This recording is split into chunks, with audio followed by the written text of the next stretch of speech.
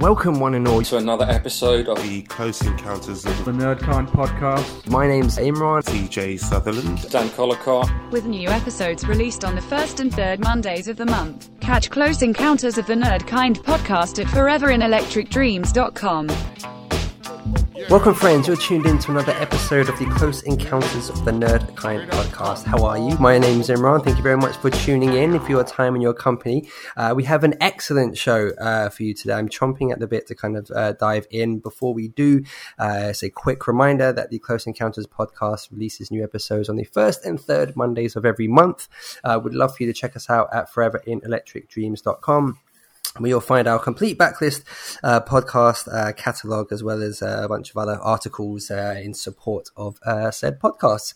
As I said, my name's Imran. I'm joined by Daniel J. Collicott. How are you today?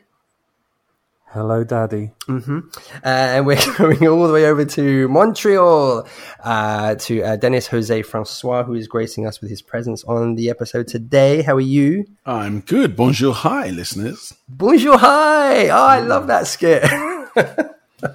It's SNLing, right?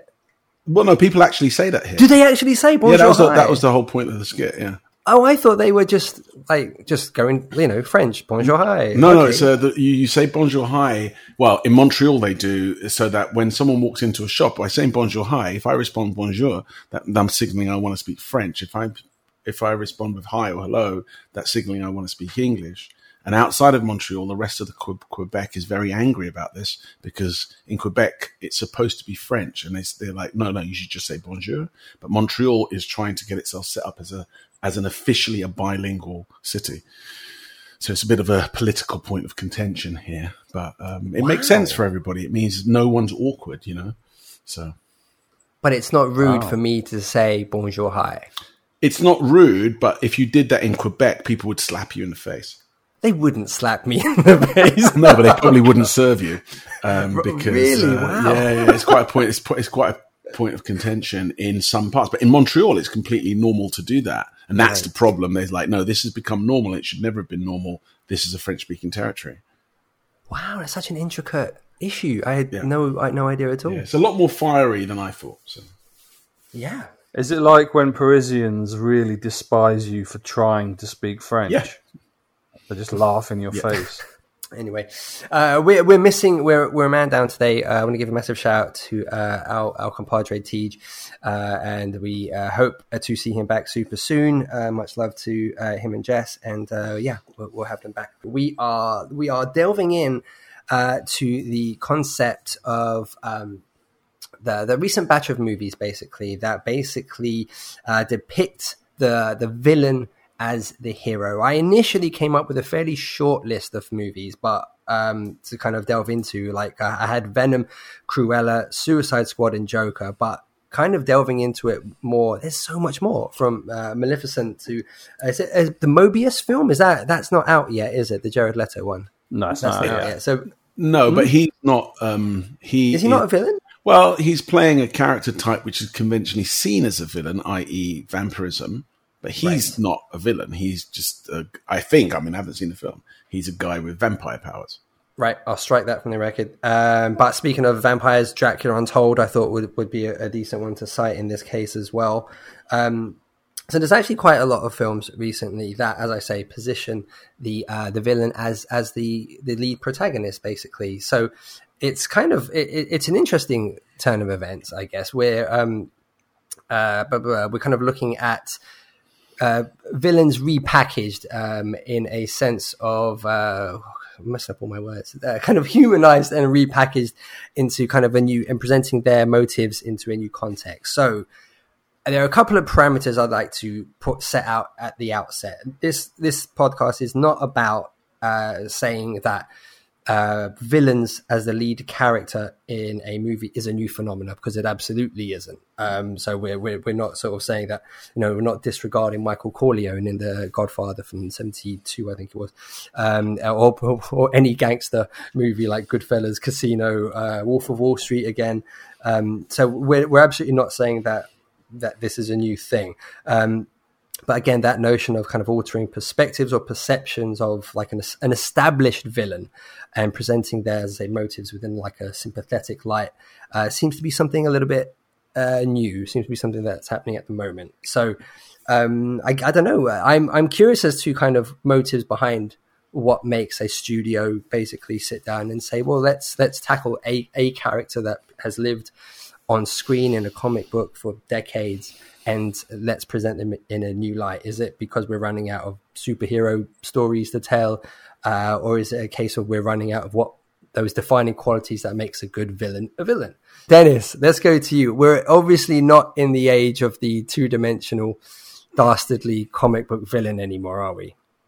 No, we're not. But first of all, let me just go back to something you said a moment ago about the parameters and what we're not talking about. But it's interesting that you mention, The Godfather, Goodfellas and stuff like that, because those characters are based on real characters. Even the fictitious ones are sort of derived from real characters. And what you're doing there is telling a story of someone that everybody knows is a bad guy, but you're sort of seeing the softer, more turmoil side of them. In looking at the list that you gave us before we started, that is comprised mainly out of fantasy and science fiction characters. And I think that's the difference here. We're dreaming up villains to make as the hero. I think this has culminated very recently, in three very prominent things. So there's the Suicide Squad, sure, where you clearly got a set of bad guys who are the protagonists. But then you've also got Loki and, to a certain degree, WandaVision, where, if you remember correctly, Wanda originally was a villain.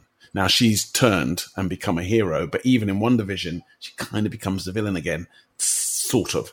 Loki is a definite clear case where you've got a villain who has now become a hero, effectively. So it's obviously, you're right, a really popular thing. I mean, I'm sure the studios have metrics to say that this is a popular way to go.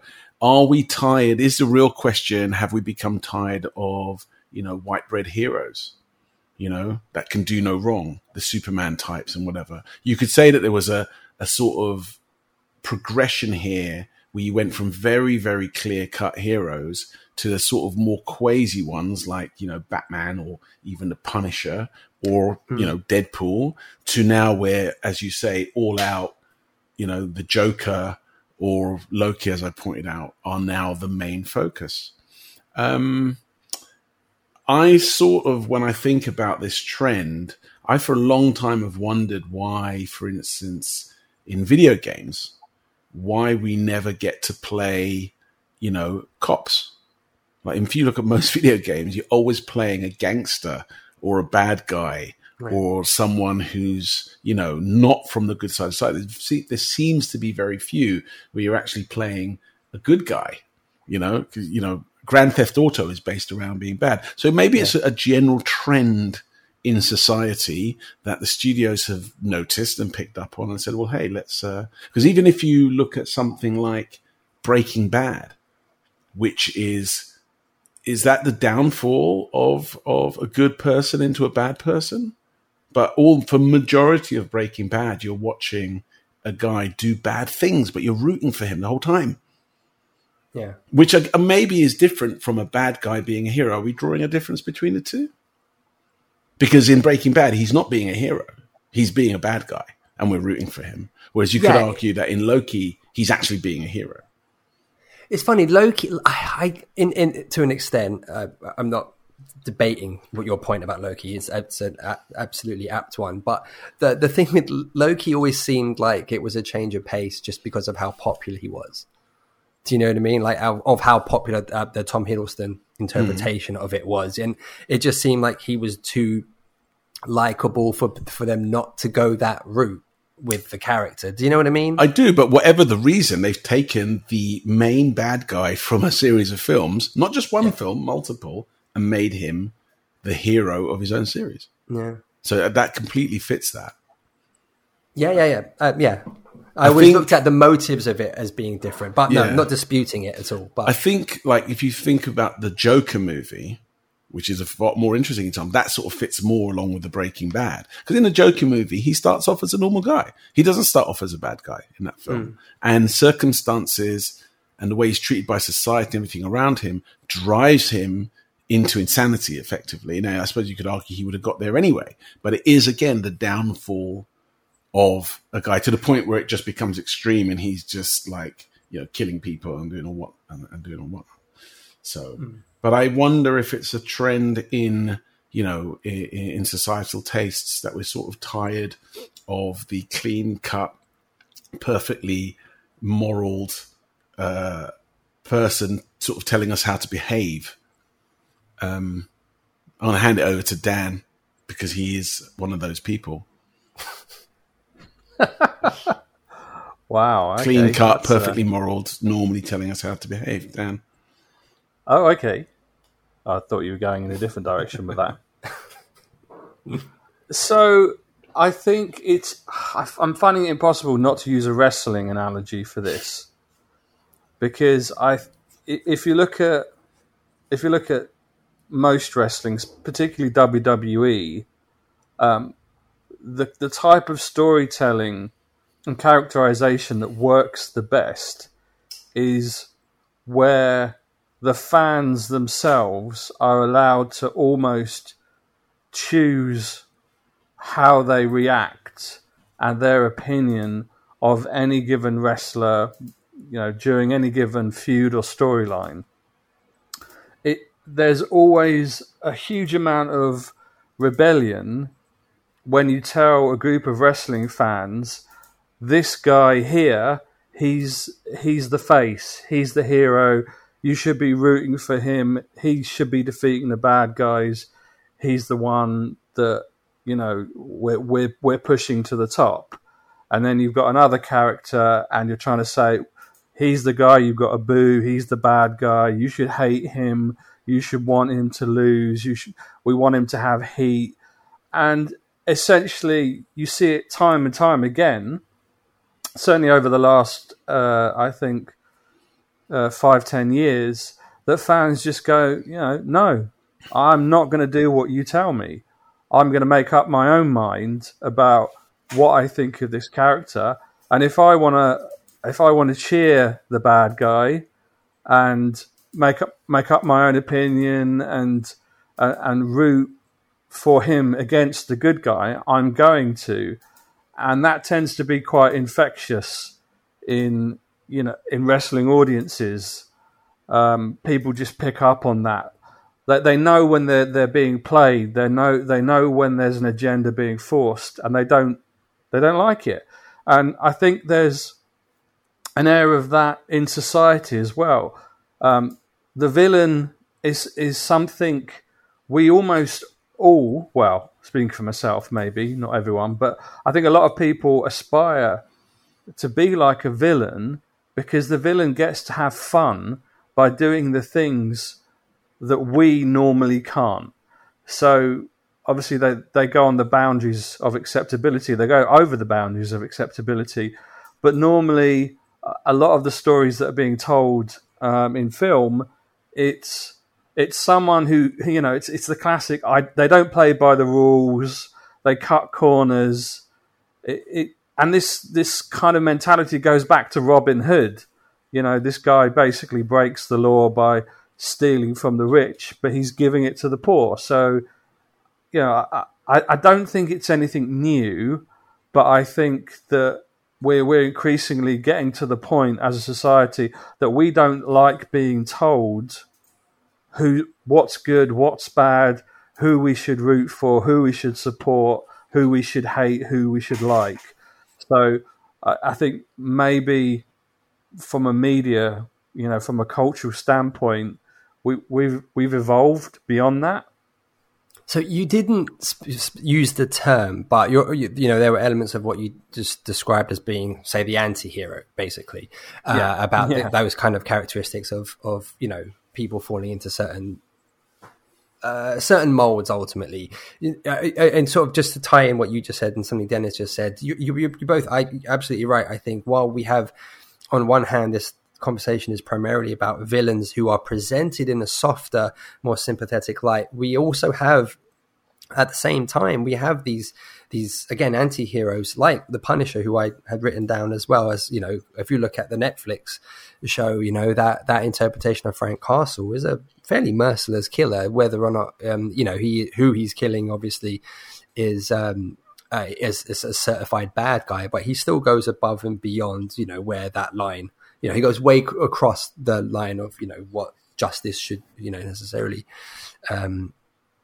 entail. But so that we also have, again, so that we have these villains in softer lights, but we also have these heroes who are kind of, you know, there's like a thirst to see them go further and further into, you know, way beyond vigilante kind of realms. But in terms of, say, the anti-hero, I looked up what would constitute a definition of the anti-hero, and that there's this the website, the Masterclass website, kind of had this awesome like 3 kind of categories of what the anti-hero kind of falls into, the 3 sort of levels. So you have the pragmatic rebel, who it says the pragmatic hero is a realist that they might associate with both good guys and bad guys and take action that they deem necessary to accomplish their mission. Their morals are for the most part good, but they won't hesitate to do what's needed to be heroic. Then you have the unscrupulous anti-hero, which is the anti-hero whose morals fall into a grey zone. They have good intentions, but are driven more out of self-interest rather than the greater good. They don't think twice about how they achieve their goal and who they need to push out of their way, sometimes even enjoy being on the dark side. And then we have the third category, which is a hero by any means necessary, which goes into the realms of, say, Dexter, which is a show I've never actually seen, but he, as I understand, is a serial killer who kills bad people. So there's that kind of almost saving grace for him. But yeah, that person who thinks they're doing a good thing, but I think he kills other serial killers. Yes, that's what, yeah, he kills. What did I? Isn't that what? No, I think I said something similar. But yeah, he kills. You said he kills bad guys, so I was just yeah. making it a bit more specific. But yeah, right. I'm quibbling. So it's, but again, he thinks he's doing the right thing, which I guess there's an element of Walter White in there, a guy who, you know, Road to Hell is paved with good intentions. But I think a lot of this conversation is almost about this floating fourth category, where, again, going back to Joker, we don't have, you know, he's not specifically a hero. He's not even an anti-hero, I would argue, in his film. You know, he is someone who has been obviously pushed to a point, but you do kind of root for him because he doesn't seem in any way a bad guy. He's a guy who is presented with a severe level of head trauma. He's been rejected by society, everyone who's ever known him. It's, you know, it's a fairly grim depiction of that character, to the point where at the end you think, well, yeah, good for you, because you've now evolved into this, you know, horrific, psychotic being, and you root for that person though, right? And he's not the hero. He's not even the anti-hero. Dennis? Yeah. Awesome. Yeah. Dan? well, yeah. I mean, I think the Joker is an interesting one, but a lot of the time, I think humanity craves a redemption story. There's always this, I don't know, very high ceiling for forgiveness that we seem to give TV, film, and book characters, where we somehow, you know, I don't know, it's like the Darth Vader, there is good in you type analogy that applies to so many other narratives. I mean, the Darth Vader is a funny one because it's like, okay, I know we didn't know this when we first watched Star Wars, but even now, you probably get to the end of Jedi, and you know, you're rooting for Darth Vader to help Luke out. You want him to survive at the end when he does. But if you actually go back to what he was doing several films prior to that, where he was slaughtering an entire village of sand people and killing all the child Jedis. It's like, is that redeemable? Can we actually go beyond that? Can I just say something about that though? Because what's interesting is when you, depending on the order in which you see those films, when you watch A New Hope, the original first Star Wars films, the first time that Darth Vader comes on screen as a villain, he's like an amazing villain, but he was very well liked by the audiences. He was like maybe one of the first popular villains. Like, oh my God, this guy's great. Isn't he so awful? Isn't he great?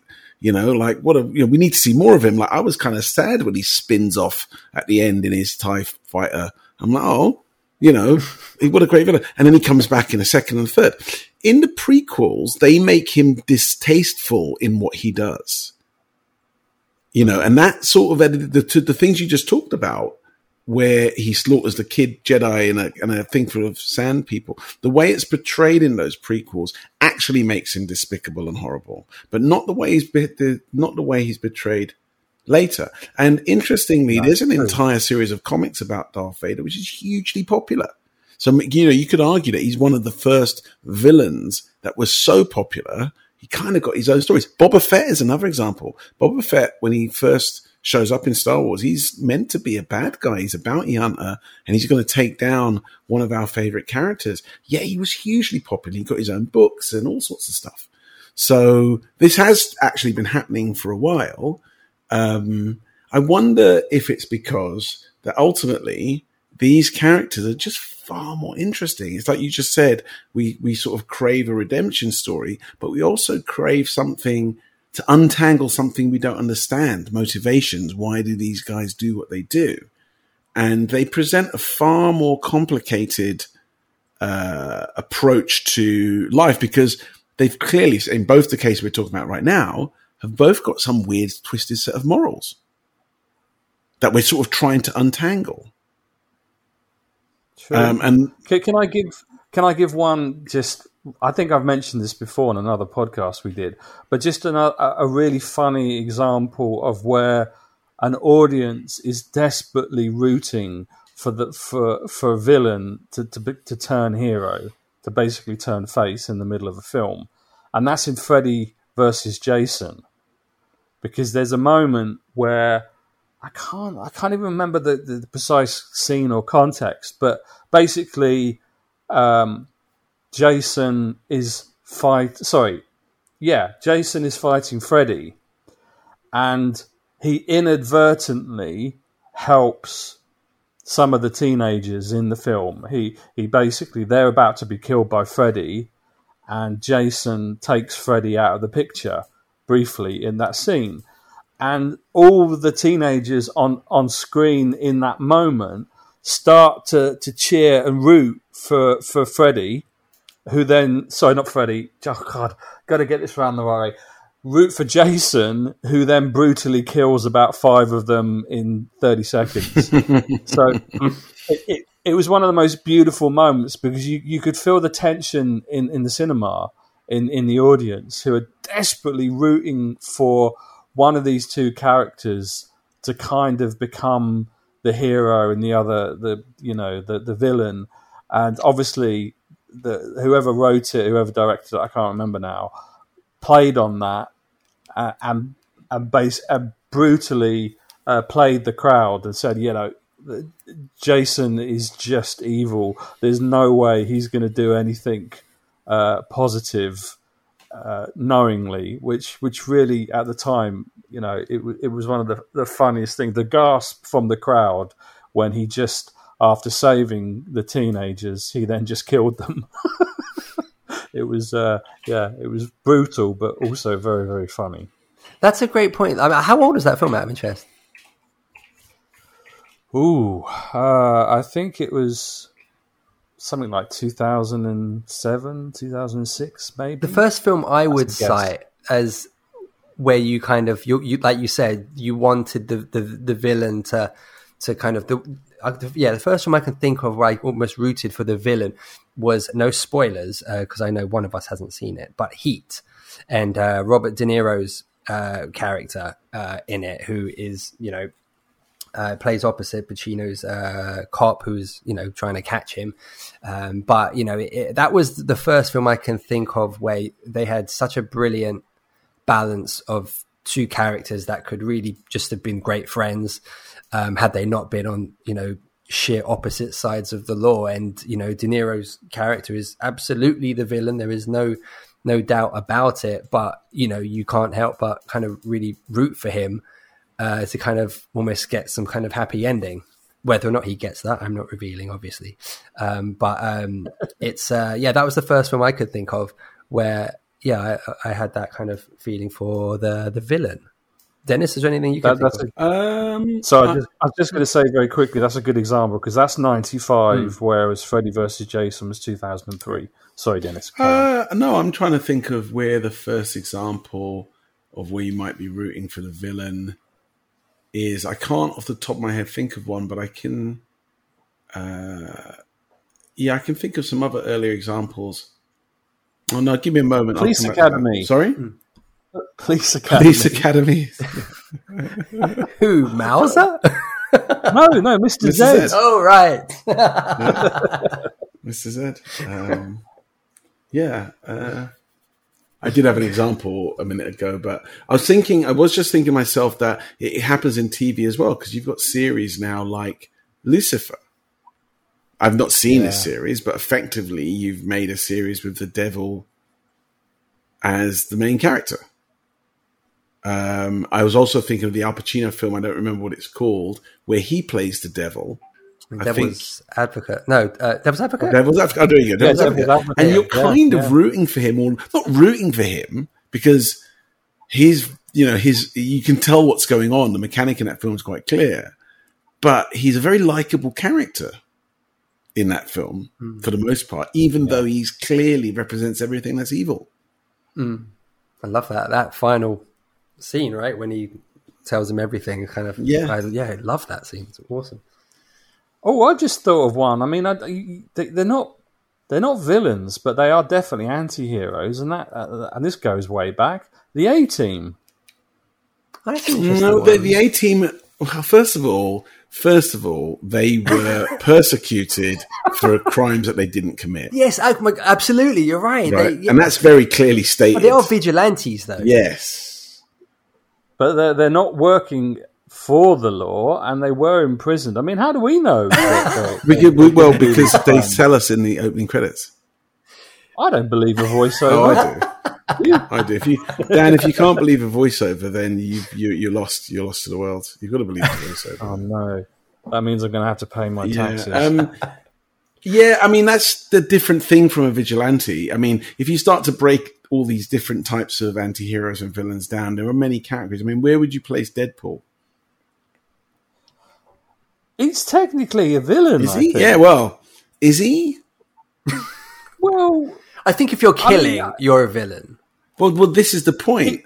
Then he lives completely by his own rules. I know he will team up with the good. It's one of the archetypes, Imran, you described. I can't remember which one, but he will basically do what it takes to meet whatever agenda suits him. So he will do whatever it takes to get what he wants, and sometimes that means being arguably a good guy or teaming up with the heroes. I mean, I think the film version is a little bit different. It feels a lot softer, not quite as evil as some of the stuff some of the stuff he does in the comics is ridiculously bad. He doesn't do it in the film, but if you read some Deadpool comics, he's a pretty, he's a lovable character because he's, fast-witted and he's funny. But some of the stuff he does is terrible. So have you just put your finger on it there, is in that we, as an audience now, will rate, say, someone being funny above their moral compass? Ooh. Because maybe that's it. I think as long as they've got, I think it goes back to what you were saying. As long as they've got layers, as long as we can unravel the puzzle and find out that, there's conflicts, that it's not just straightforward. It's not black and white. I think people gravitate towards villains when we know that at any given time, their motivations change, and every DC TV show you ever watch, there's a villain who for 4 seasons will be the villain that they're all fighting, and then there'll be one season where there's another bigger villain that they've got to go against, and ergo they have to then go back to the villain that they've defeated to team with that villain to beat the bigger villain. Do you know what I mean? It's a well-trodden... Yeah, I mean, that's also partly lazy storytelling, isn't it? Yeah, that as well. On the subject of DC TV series, in Arrow, in the first season of Arrow, half the season he's killing everyone. You have failed this city, and he puts an arrow through them, and he only sort of turns around from that, a little. I'm not even sure if it's in the first season. I can't remember how far in he stops putting arrows through people and killing them, and we sort of completely accept that as the audience because we know he's going to become a good guy. Now, in the society, in the real world we lived in, there's no situation where if you were a vigilante and you had slaughtered 25 people just because you decided to start being a good guy, you wouldn't be forgiven for those crimes. No, that's very true. So there is that down to audiences, though. Yes, and also the mechanic of TV where things work magically different than they do in reality. It's not. I mean, we don't watch television and films to get reality, really. Yeah, but there used to be isn't it like you'd hear it a lot with soap stars, wouldn't you? Or TV stars where they would do something horrible in their show, and then they do an interview in real life and say, "Oh, how do people respond?" And they say, "Oh, I was walking down the street, and then this person screamed at me, said, 'How could you do that to David?'" We're kind of out of that, I guess. From when I say audiences, isn't it like people look at things as like a creative thing in terms of like what a great, fully fledged, fully rounded kind of interesting character that this person's playing, whether it's a dastardly villain or like I'm watching Walking Dead at the moment and, I'm in season 9 and it looks like Negan of all people is becoming a good guy. And it's like, we're going to accept that? No, I don't think we are past that as an audience. I think you'll find that amongst the proles, people still throw eggs at whoever's the bad guy in EastEnders or, Well, the newspapers, particularly things like the Sun, the Mirror, Star, the really low rent tabloids, they still report storylines in soap operas as if they're news. Well, look, Dan, what would you prefer? Storylines from soap operas presented as if they're news, fake dramas and fake reality TV, Love Island, whatever, Shaw presented as its news, or clips from social media presented as its news? Because that's that I've just named in those three, 75% of the news. Wow. Which one? Of it, or anywhere, and 10% of it is probably health pandemic related, and there's a tiny little sliver of actual news. So anyway, let's not go down. Let's not go there.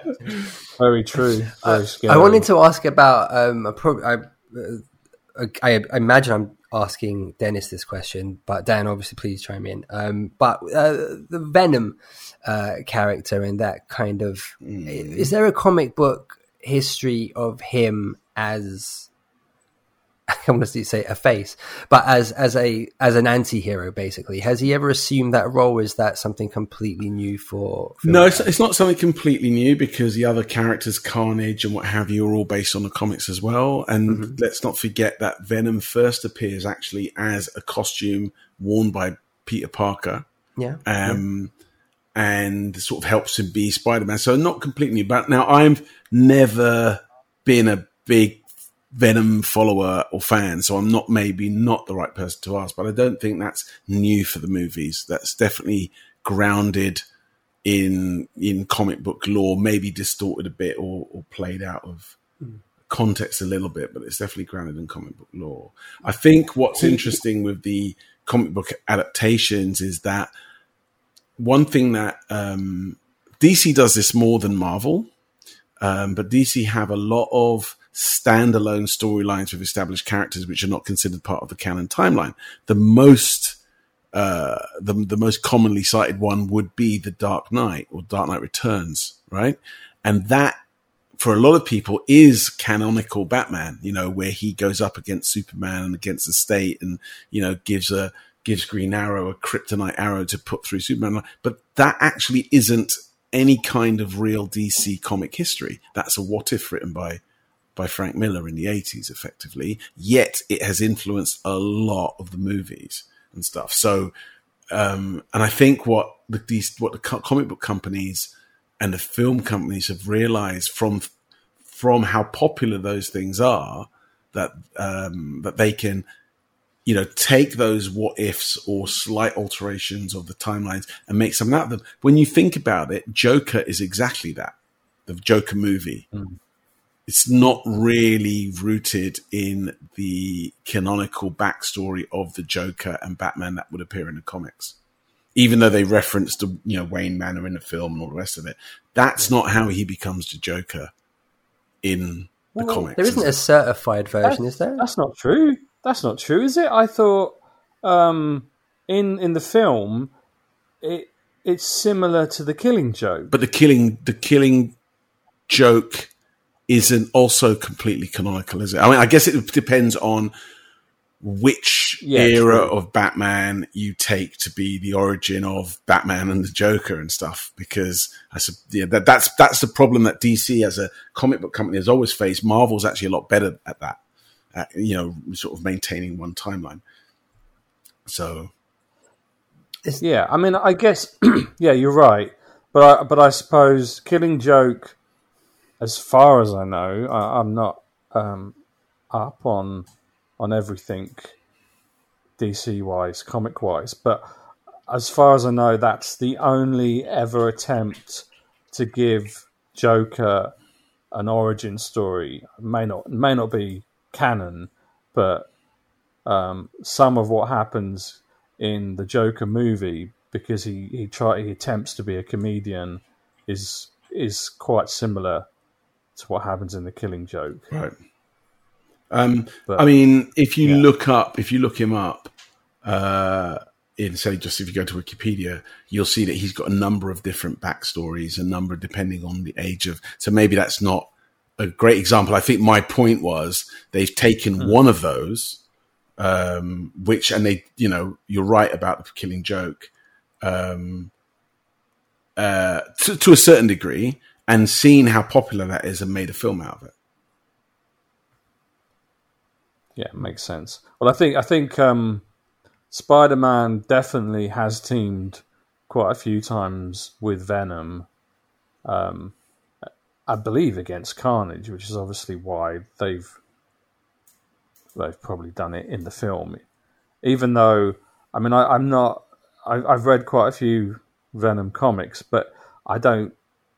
The Venom you see, Tom Hardy, symbiote Venom, it's very, I don't know, it doesn't feel the same as what you see in the comics, but I guess they're just kind of building that towards the audience that they think wants it. Sorry, just going back to the Killing Joke. I think the difference between the Joker movie and the Killing Joke, isn't it such that in the Killing Joke, his origin is intertwined with Batman.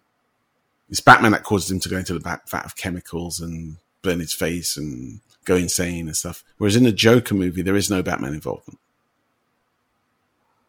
It's got the Waynes, I guess, isn't it? In terms of they've impacted him to an extent. Yeah, but he's not because he's having a fight with Batman and he falls in a vat of chemicals. No. Right, that's what I mean. So yes, I see. I don't think that happens in the Killing Joke. I don't does. think. Yeah, I just read it.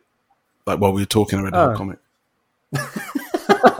No, it says, let me just quote from here, like, Batman, The Killing Joke, built on the Joker's 1951 origin story, portraying him as a failed comedian, pressured into committing crime as the Red Hood to support his pregnant wife. Batman's interference causes him to leap into a chemical vat which disfigures him. This, combined with the trauma of his wife's earlier accidental death, causes him to go insane and become the Joker. That's not the story of the Joker film. The failed comedian bit, yes, but not the rest of it. That's the only bit they've kind of cherry picked and taken out. Although if you think about it, it's similar in that he in The Killing Joke, he's not a bad person at the start. Right. He's not even insane or doesn't have any kind of issues like Joaquin Phoenix does, but in a similar way, he gets pushed over the edge. He gets forced to do things that at the start he probably wouldn't have done. I think the interesting thing about Joaquin Phoenix's Joker or depiction of Joker is that he's. I appreciate he does have his issues. You know, he does have. It's like he's got a form of Tourette's, but he's almost a blank canvas, and society turns him into what he becomes. And he's, you know, it's interesting that they pick someone who is fairly, he's weak in stature. I mean, he's so thin in that film, and he doesn't have a huge sense of presence or voice to start off with. And it's almost like, yeah, society basically creates every aspect of what he becomes. It's like, you know, he's printed, he's 3D printed by how the world treats him, which I think is a very interesting way to kind of evolve that villain, because I think that's one of the you know, I think the amazing things about the Joker in the comics and in the other films is that there's nothing big physical about him. Him and the Riddler, it's all about their brains and their kind of ability. So to this is a case where you could say, like I sort of made the joke about, you know, humor outweighing crime. This is one where his humanity outweighs the crimes that he does, because not his humanity, his maybe we can all identify with being bullied and picked on and being forced by society to do things and heinous things that we don't want to do. And that's what we feel for in him, but we can see why he's doing the things he's doing. Is that why we maybe root for the villain in this case? Yeah, I think so, because I don't know, that there must be a part of all of us. Obviously, it depends on who you are and how you were brought into this world and your experience of this world. But I think a part of us all would quite like to rebel against society and not have to. It's not so much the rules. I'm not saying we all automatically just want to kill people or be horrible and do all these kind of villainous acts that, you know, that we're not allowed to by society. But I think of when you think about how, you know, the wider society, how we judge people, what we think is someone who's good looking, how things are depicted on TV. You know, you got to have muscles, abs, social media. You know, everything around us. You know, almost. You know, society shapes our kind of set of morals, expectations, how we view things, and how we value things.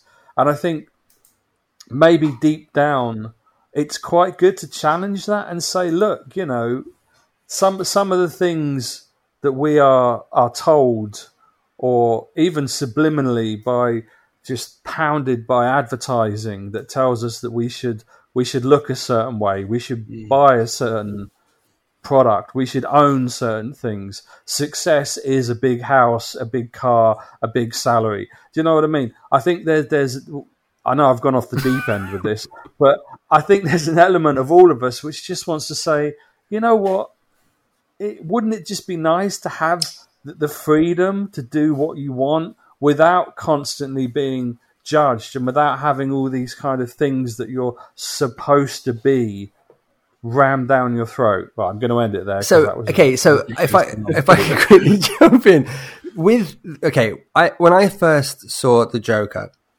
great movie, but there was something about it that I just couldn't click with. There was something about it that I just wasn't comfortable with, and it's taken me till today to figure out what it was, because I've never really been able to articulate what just I found very unsatisfactory about the movie. And when you look at that movie in light of other examples that we've talked about, Maleficent, etc., what they did with the Joker was they removed the element, the glorious mystique of evil. And that's what I finally realized. That's what I didn't like about the film. They removed it. And I think that with any kind of, I suppose, looking at the Batman Joker dynamic, it's always been that yin yang, and it's been, one of the most revered and celebrated comic book rivalries. And I think that I know this is just like a one standalone movie, and that we'll never see that pairing of Joaquin's Joker, with a Batman. I understand that, but what I don't like is I didn't think it's not a yin and yang anymore. Do you know what I mean? You removed everything that not made Joker, but you removed that element of evil. If you compare it with Heath Ledger's Joker, which I imagine we would all agree is one of the best on-screen villains ever in any context, that is, we don't get a sympathetic version of him in terms of he's not humanized. We look at that guy as deranged, crazy, psychotic, but evil. He relishes in the chaos. And, it's a great version of that character, but I didn't need a human aspect to it to appreciate it. But just to interject on that, it's quite, that's a fantastic example, because Heath Ledger's Joker continuously plays with that expectation. Yes. Because he's constantly changing his origin story and stuff like that, right? Yeah, which is amazing, because I guess Christopher Nolan knew that people always want a kind of a backstory. Well, I actually read it was Heath Ledger who rejected the idea of a backstory. Oh, I think that they may have had a definitive one going into that film, but I think Heath Ledger said no. He wanted to remove that human aspect to the character and keep everything almost just ambiguous. So I think that alternate, I don't know who came up with the idea of retelling his origin story in different ways or different stories, but I believe that there was a backstory, and Heath Ledger just thought, I don't think that this is the best way around it. I don't know who came up with the idea of doing it differently, but I think going into it, there was supposed to be one. Well, even that makes the whole Heath Ledger's legendary status even more legendary, if that's the case, because I always for years I've loved kind of if you read forums and articles that talk about who basically speculate for fun where the Joker came from, and there's some really in-depth fan theories that he was a veteran who basically survived a number of tours in Iraq and came back with such bad PTSD that he just became unhinged and started to fight against the society that effectively threw him into modern warfare. Before this completely becomes a podcast about the Joker, just a couple of things. First of all, just to close that, yes, he is a legendary, most revered villains of all time, but I don't think you can really put him on the same page as someone like Dirty Den from EastEnders. Right. Secondly, EastEnders has never had this many references in one podcast. But I just want to go back to what you said earlier about, where do we go back to for rooting for the villain? And I've been thinking about it the whole time we've been talking. And I think, for me personally, in terms of the cinema, the theatre experience, where where we were watching a film about effectively the bad guy, could it possibly have been in the early 90s Falling Down with Michael Douglas? Right. Oh, that's a good call. And I remember forgot at the about time that one. watching that thinking, I don't know if I've ever seen that before, where the main character of the film is just a guy who's had enough and he's just going to go nuts. But okay, so right, let me jump on that. That's really interesting. And again, this ties into Joker a little bit now as well. But I only saw that film once. Me too. A I've only seen really it long once. time ago. Yeah, So me I too. might get elements of this very wrong. But if a guy hits a breaking point and snaps, right, they're not necessarily operating under sound mind and body. Right. Which again is that removal, that decision making process, that decision that a person makes to, again, it's going to sound lame, but to be evil. It sounds like I'm trying to go back to that 2-dimensional dastardly bit. And absolutely not. But again, I think I like that as the line, you know, when someone does decide to cross that line and then become something that either they wanted to be or something that they never thought they would be, but it's a decision. Okay. And I love that point in a film. There's so many great films where they've done that, where the person does it and you gasp and you initially think they were the hero and they killed the person. You think, oh, there's no going back for you now. So that's very interesting because I think we've just completely lost from cinema. So the most recent big bad guy in sort of modern popular cinema, you could argue, is Thanos, right? But when you boil it down, most people would possibly agree with the basis for what he's doing. Right. And that he's a complicated character, isn't he? Yeah, but again, the brilliance of Thanos is he believes he's the hero, and that's the brilliance of his whole thing. Is it the Kantian philosophy of, you know, there's a Kantian as a rival philosophy as well. I should look this up.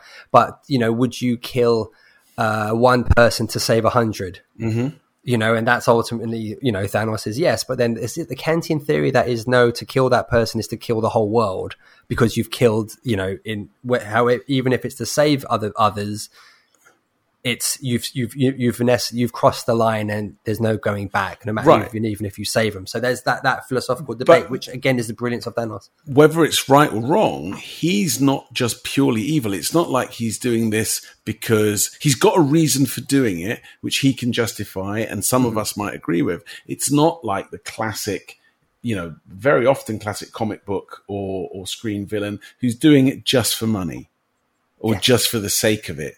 Or just, and that kind of criminal has been moved into a different category now, the psychotic killer, the serial killer. You're more likely to see that kind of criminal in a horror movie than in a regular action film, right? Right. It feels like even if you watch something to do with South American drug lords, right? There's going to be a moment where you're seeing it from their point of view and they're providing for their barrio back home. And, you know, they're seen as local heroes. Same with the mafia. You know, they've got a code, and depending on which side of the line you stand on, you can see them in a certain moral light. They're not just purely evil for evil's sake. And is that because we've just moved on as an audience in terms of the intelligence of the stories we want to hear, because we all know that life is more complicated than that. I mean, in real life, there are very few examples of people who are that black and white. If you want to see that, you're probably better off looking at something like Mindhunter, for instance, which is a great example. And again, it's serial killers, right? So, yeah. And that's not quite, when we talk about the on-screen villain, you're probably not including the serial killer in it, are you? Fair point. So I think that's it. It's the complexity, the interest in the story, and it's us looking for reflections of the dark side of ourselves. Maybe, I don't know. Nice. Could be. Okay, great. Thanks for listening, people. We've that was a great podcast. See you next time. Bye. I don't know. In a weird way, it is a perfect way to close it. Yeah. There's sort of, I don't know how to sort of surmise it. There's, I feel like if it creates a platform, with any kind of movie, I feel like I've raised this in a past LF episode that we recorded many years ago. But that notion of, I just feel like I need someone to root for in a movie, right? Like, and I don't mean that in terms of the shiny white knight, again, dastardly villain sort of thing. But it is, I need someone to root for, and I feel like if you're going to create kind of scenarios and create stories where the villain is the sympathetic one, the hero is the sympathetic one, I feel like I'm kind of losing the dynamic of, where things kind of stand. Does that make any sense? I have no desire to see like Joaquin's Joker against the Batman, right? Because I empathize with him and I feel sorry for him. I want to see Batman hug him, not beat him up. Do you know what I mean? Like, and I feel like if you're going to change these kind of these sort of established dynamics, I'm not entirely sure where the future for those characters kind of goes. Have either of you seen the Suicide Squad? The first one? No, the one that's out now. No, I've seen the first one. Okay. Dan? I have. You have? Yeah. Because to a certain degree, not giving any spoilers, they effectively do what we've been talking about in that movie with a lot of the characters, but also the main big bad. It's very hard to talk about it without giving out spoilers, so I'm not going to. But I think Dan, you know what I'm referring to. You know what I'm referring to, right?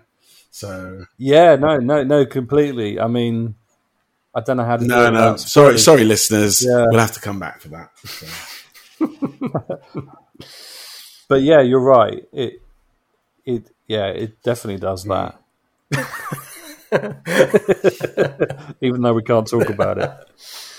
All right. Well, Dan, you any concluding thoughts for yourself? Yeah, I mean, I think pretty much what Dennis says, that there's a bit of darkness in all of us. We probably deep down we would quite like to break a few rules, and I think we kind of live vicariously through these characters. It gives us an opportunity to sort of indulge in sort of that sort of fantasy aspect, I guess, of living in a society where we are bounded by very, very kind of strict rules.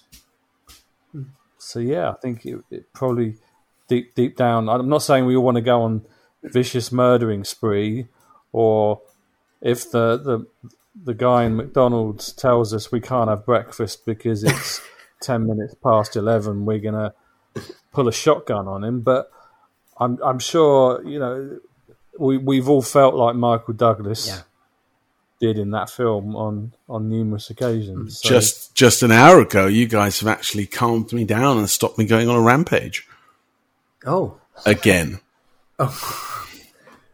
I'm speechless. I don't know if we should explore that any further while recording, but should we notify the local authorities in Canada? Yeah, don't say bonjour hi. We can say bonjour hi to those guys. That's okay. That's what we call full circle, gang. Definitely a time to end it. Thank you so much to both of you. I really enjoyed it. I've wanted to have this conversation for a while, so I appreciate you indulging me. And thank you guys for listening. Once again, you've been listening to Close Encounters of the Nerdkind podcast. First episode, new episodes on the 1st and 3rd of every month, and we'd graciously appreciate you checking us out at foreverInElectricDreams.com. From me, Imran, it is farewell. From Daniel J. Collicott and Dennis Jose, of course, as well. Thank you, gang. Until next time. Bye-bye. See you later. Adieu.